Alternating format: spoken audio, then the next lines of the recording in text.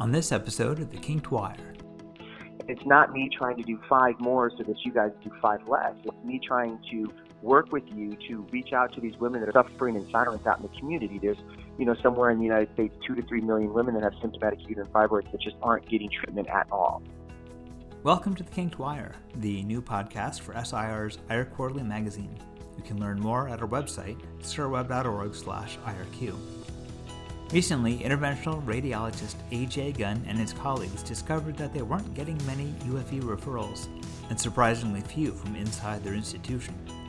Working with their hospital's marketing team and collaborating with the gynecologic community, they doubled their practice's annual number of fibroid referrals. Recently, Kinked Wire hosts Warren Krakoff and Jamin Shah spoke with A.J. about the novel way he and his colleagues reversed the trend. Thanks for being with us today. Just a few questions for you because you've really done some unique things, I think, that will be of interest to a lot of IRs. When you first set this up with your hospital marketing group, how did you go about doing that? How did you approach them, and sort of how did that play itself out?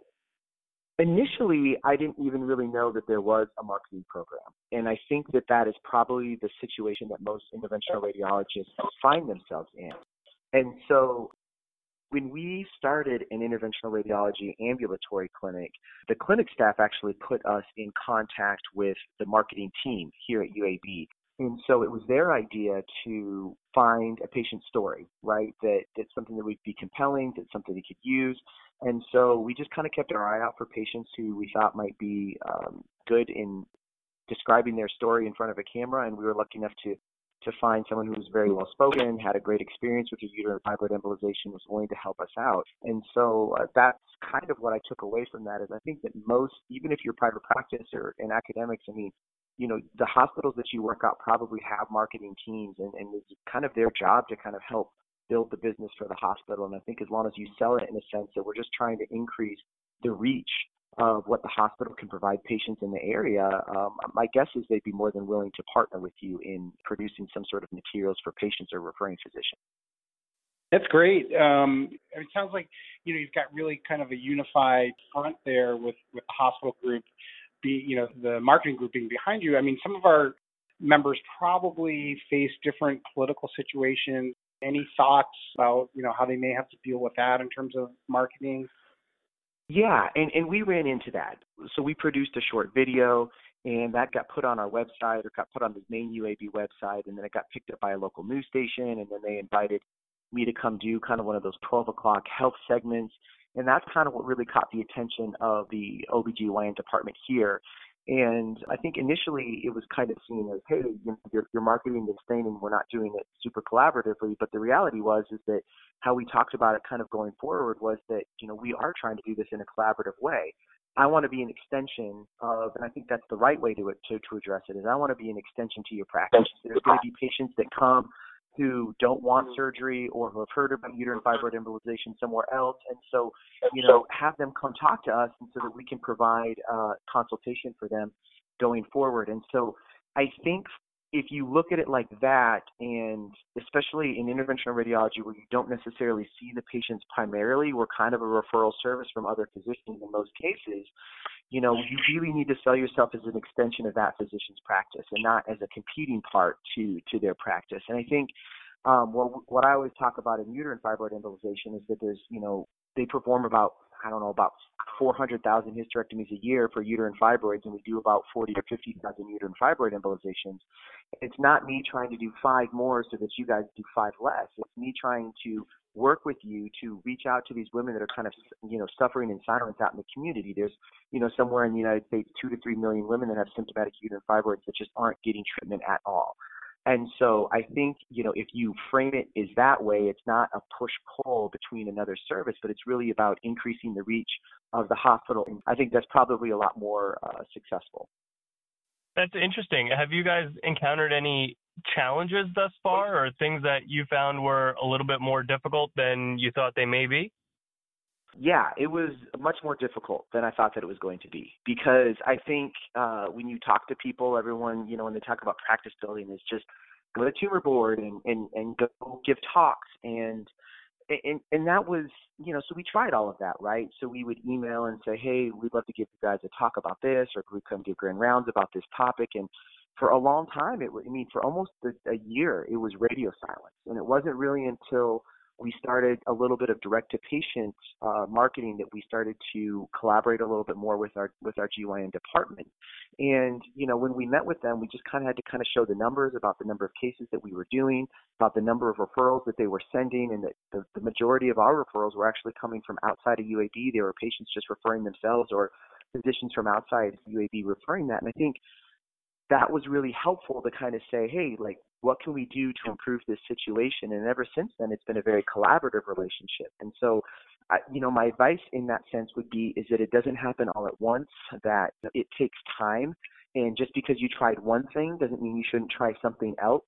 And because it can get frustrating, a year plus when you don't really have any success, and then eventually, hopefully, things will start to kind of chip away as you try different try different strategies to increase that practice and build that practice. But it's definitely a little bit of the long haul, especially early on. Sounds like you really persevered through all of that, which is a good message probably for all of us. And on top of that, I had people inside the hospital say, oh, we've tried this, we've tried that. And so I would also not let that deter you, because just because somebody else tried it doesn't mean it's not going to work when you tried it. And, okay. We had new OBGYN physicians get hired by the hospital, which were more interested in uterine fibroid embolization as compared to some of the other physicians that had been there. And so, different factors come in at different times. And I think just because somebody did something at some point doesn't mean that you shouldn't try it going forward in the future. So, so again, it's just don't be discouraged and kind of keep plugging away if it's something that you're really interested in building. That's another really good takeaway. With being able to sort of be more collaborative with the OBGYNs, have you found that you're sort of working patients up more as a team? Like, they're going to send you a patient, do they do the MRI for you and all that kind of stuff? Or, is it still sort of your workup, your separate patient? How does that work for you guys? That was one thing for us, is that we just started to say, listen, with a clinic space, and I think that's decreased the barrier to referral, because it used to be if you sent them to us, it was basically setting them up for a procedure. Now, at this point, I'm able to go and say, you can send them to us. We're just going to sit down in our clinic. We're going to talk about it. We're going to discuss what the options are, kind of what the patient's goals are. And it doesn't necessarily mean that patient's going to get a procedure. Maybe they do nothing. Maybe they go get a hysterectomy. Maybe they schedule a uterine fibroid embolization, but we're just talking about it. We're not necessarily scheduling a procedure. That's one thing. The other thing is that we order, like in our practice at least, we order any ultrasounds or MRIs we do. For our clinic, we don't rely on anybody else to do that for us. We order any, laboratory work that we might need for the procedure as well. The only thing I would say that we obviously rely on our GYN colleagues for in the workup is, making sure that if we're worried that, if it's postmenopausal bleeding, have they had a recent endometrial biopsy, or is there pap smear up to make? Right. Those different kinds of things. And I think, that's been really helpful, because now, because of the increased collaboration, if there's someone who's, missing that piece for uterine fibroid embolization, I'm much more comfortable, sending an email to one of my GYN colleagues and say, hey, would you mind seeing this patient because of X, Y, and Z? And so for us, we've moved, and the post-procedure part of it for us, we've moved now to mostly to discharging the same day. But even when the patients are staying overnight with us, they're staying on our service, not on the GYN service. We're following them up in a couple of weeks just to make sure pain's under control, nausea's under control. And then we're seeing them again at 6 months to make sure there has been symptom resolution. And so we kind of can follow that whole course of treatment until we send them back to GYN and say, hey, listen, they're having really good results. There's really no need to follow us with this anymore, so we're just going to send them back to your clinic. And then that's been really successful for us. That's great. Have you found that this collaboration and kind of working together as a team has led to other opportunities for you guys to either meet or discuss more complicated patients, like patients that have adenomyosis, or, just patients that are a puzzle as to what might be best for their care? Yeah, absolutely. And I think that was the great thing about it, is I think once we kind of finally sat down at a table and talked about it, I think everybody kind of realized that we're just trying to do what's best for patients. They were great about that. So they invited me to give grand rounds, which was really helpful because the residents have their own resident-run clinic. And so for the residents to hear a detailed explanation of uterine fibroid embolization that they hadn't heard before was really key, for our practice. On top of that, we started every 6 weeks, which is what their rotations were. Every 6 weeks, we were having a uterine fibroid conference where we'd kind of bring a couple articles and do almost like a mini journal club with the GYN residents, but then we'd also show a couple cases of uterine fibroids, the MRI, the ultrasound, the angiographic findings, and discuss some of these things. Also, they have these kind of local GYN updates, for private practice people out in the community that they've invited us to go speak at. So I think it's created a lot of opportunities, for us to, again, collaborate, to learn from one another, and to, increase the patient care that we provide.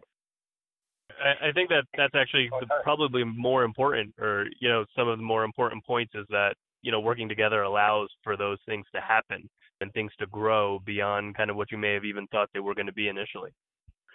Yep.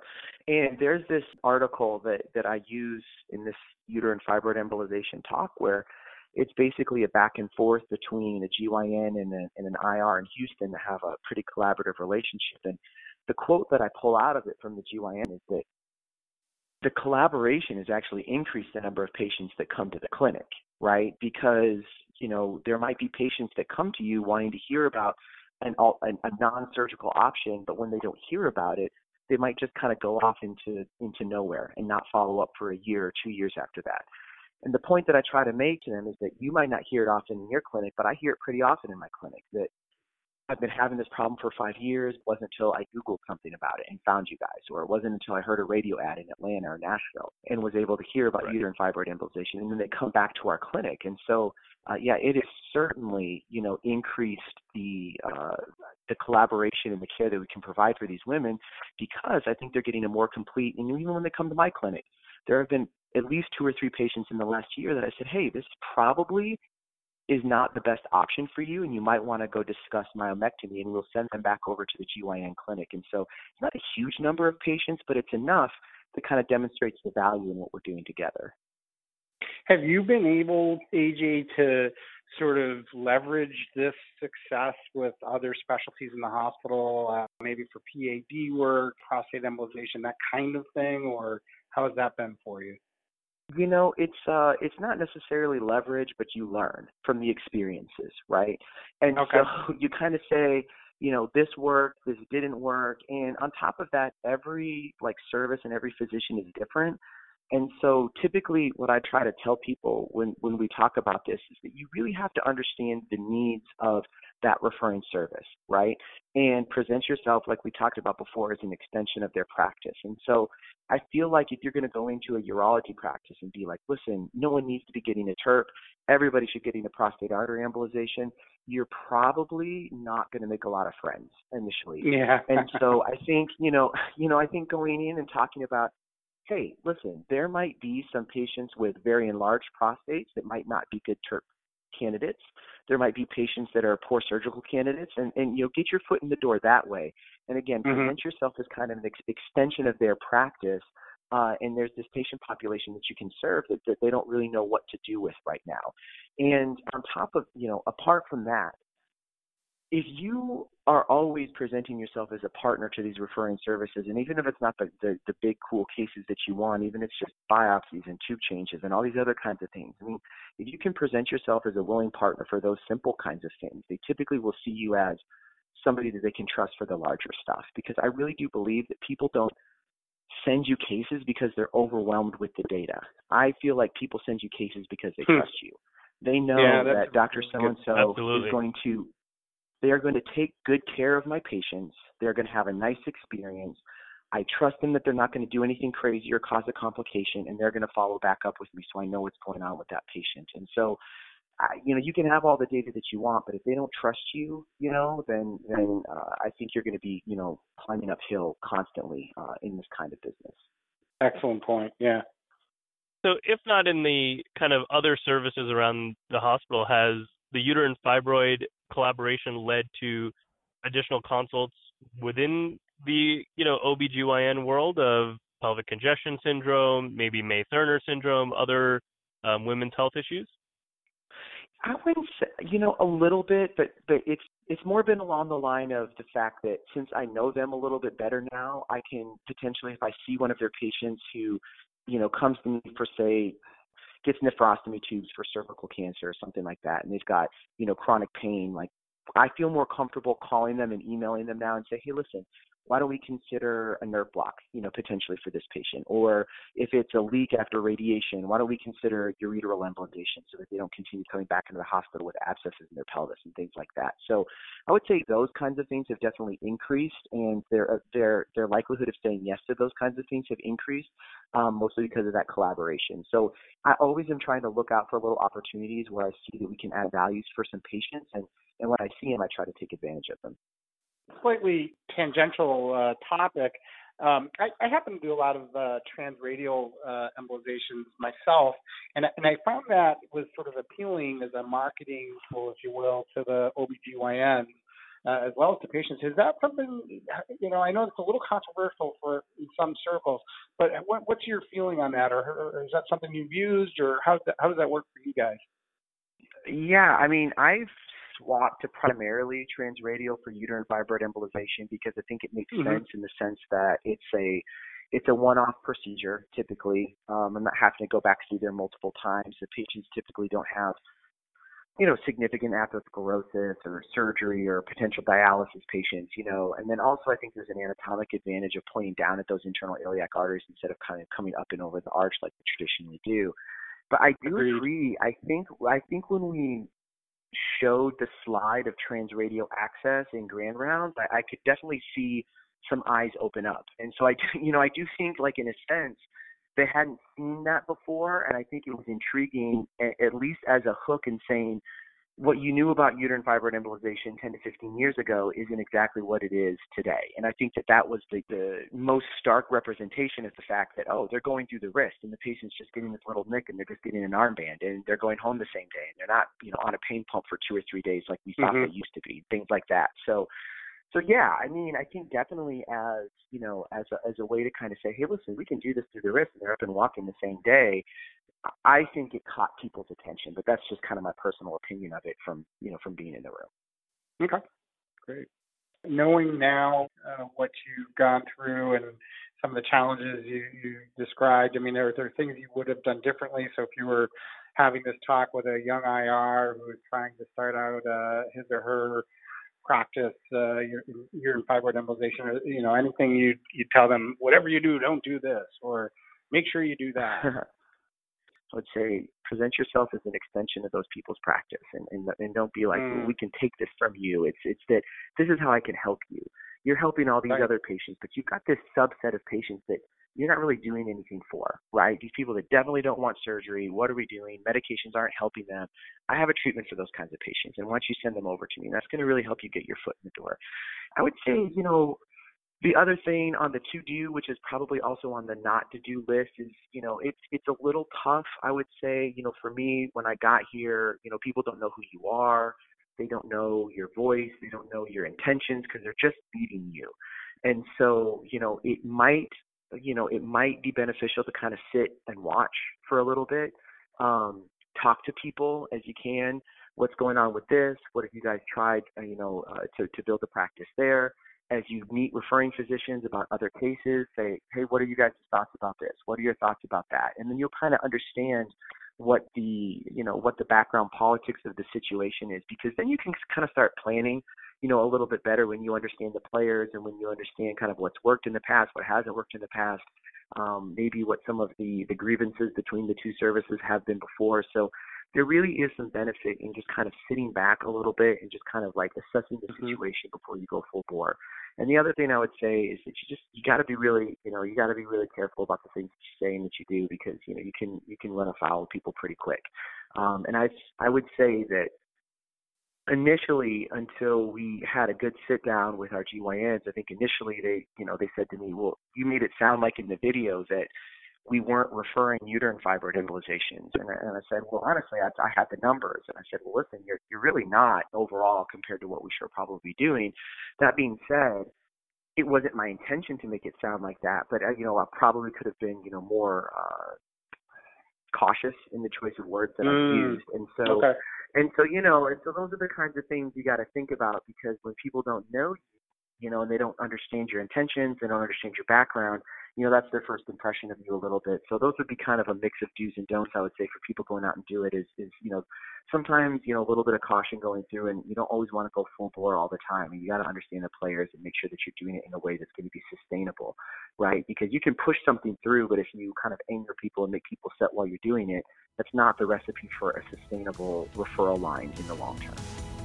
That was Dr. A.J. Gunn talking about his practice's path from marketing video to GYN collaboration. You can get more stories of IR collaboration at the website of IR Quarterly Magazine, surweb.org/IRQ. And you can get resources to help your own efforts to collaborate with referring physicians at visiontoheal.org. Thank you, Dr. Gunn, for your time, and thank you for listening to The Kinked Wire. Our co-hosts are Dr. Warren Krakoff and Dr. Jamin Shah. Our sound engineer is Dr. Jason Fisher.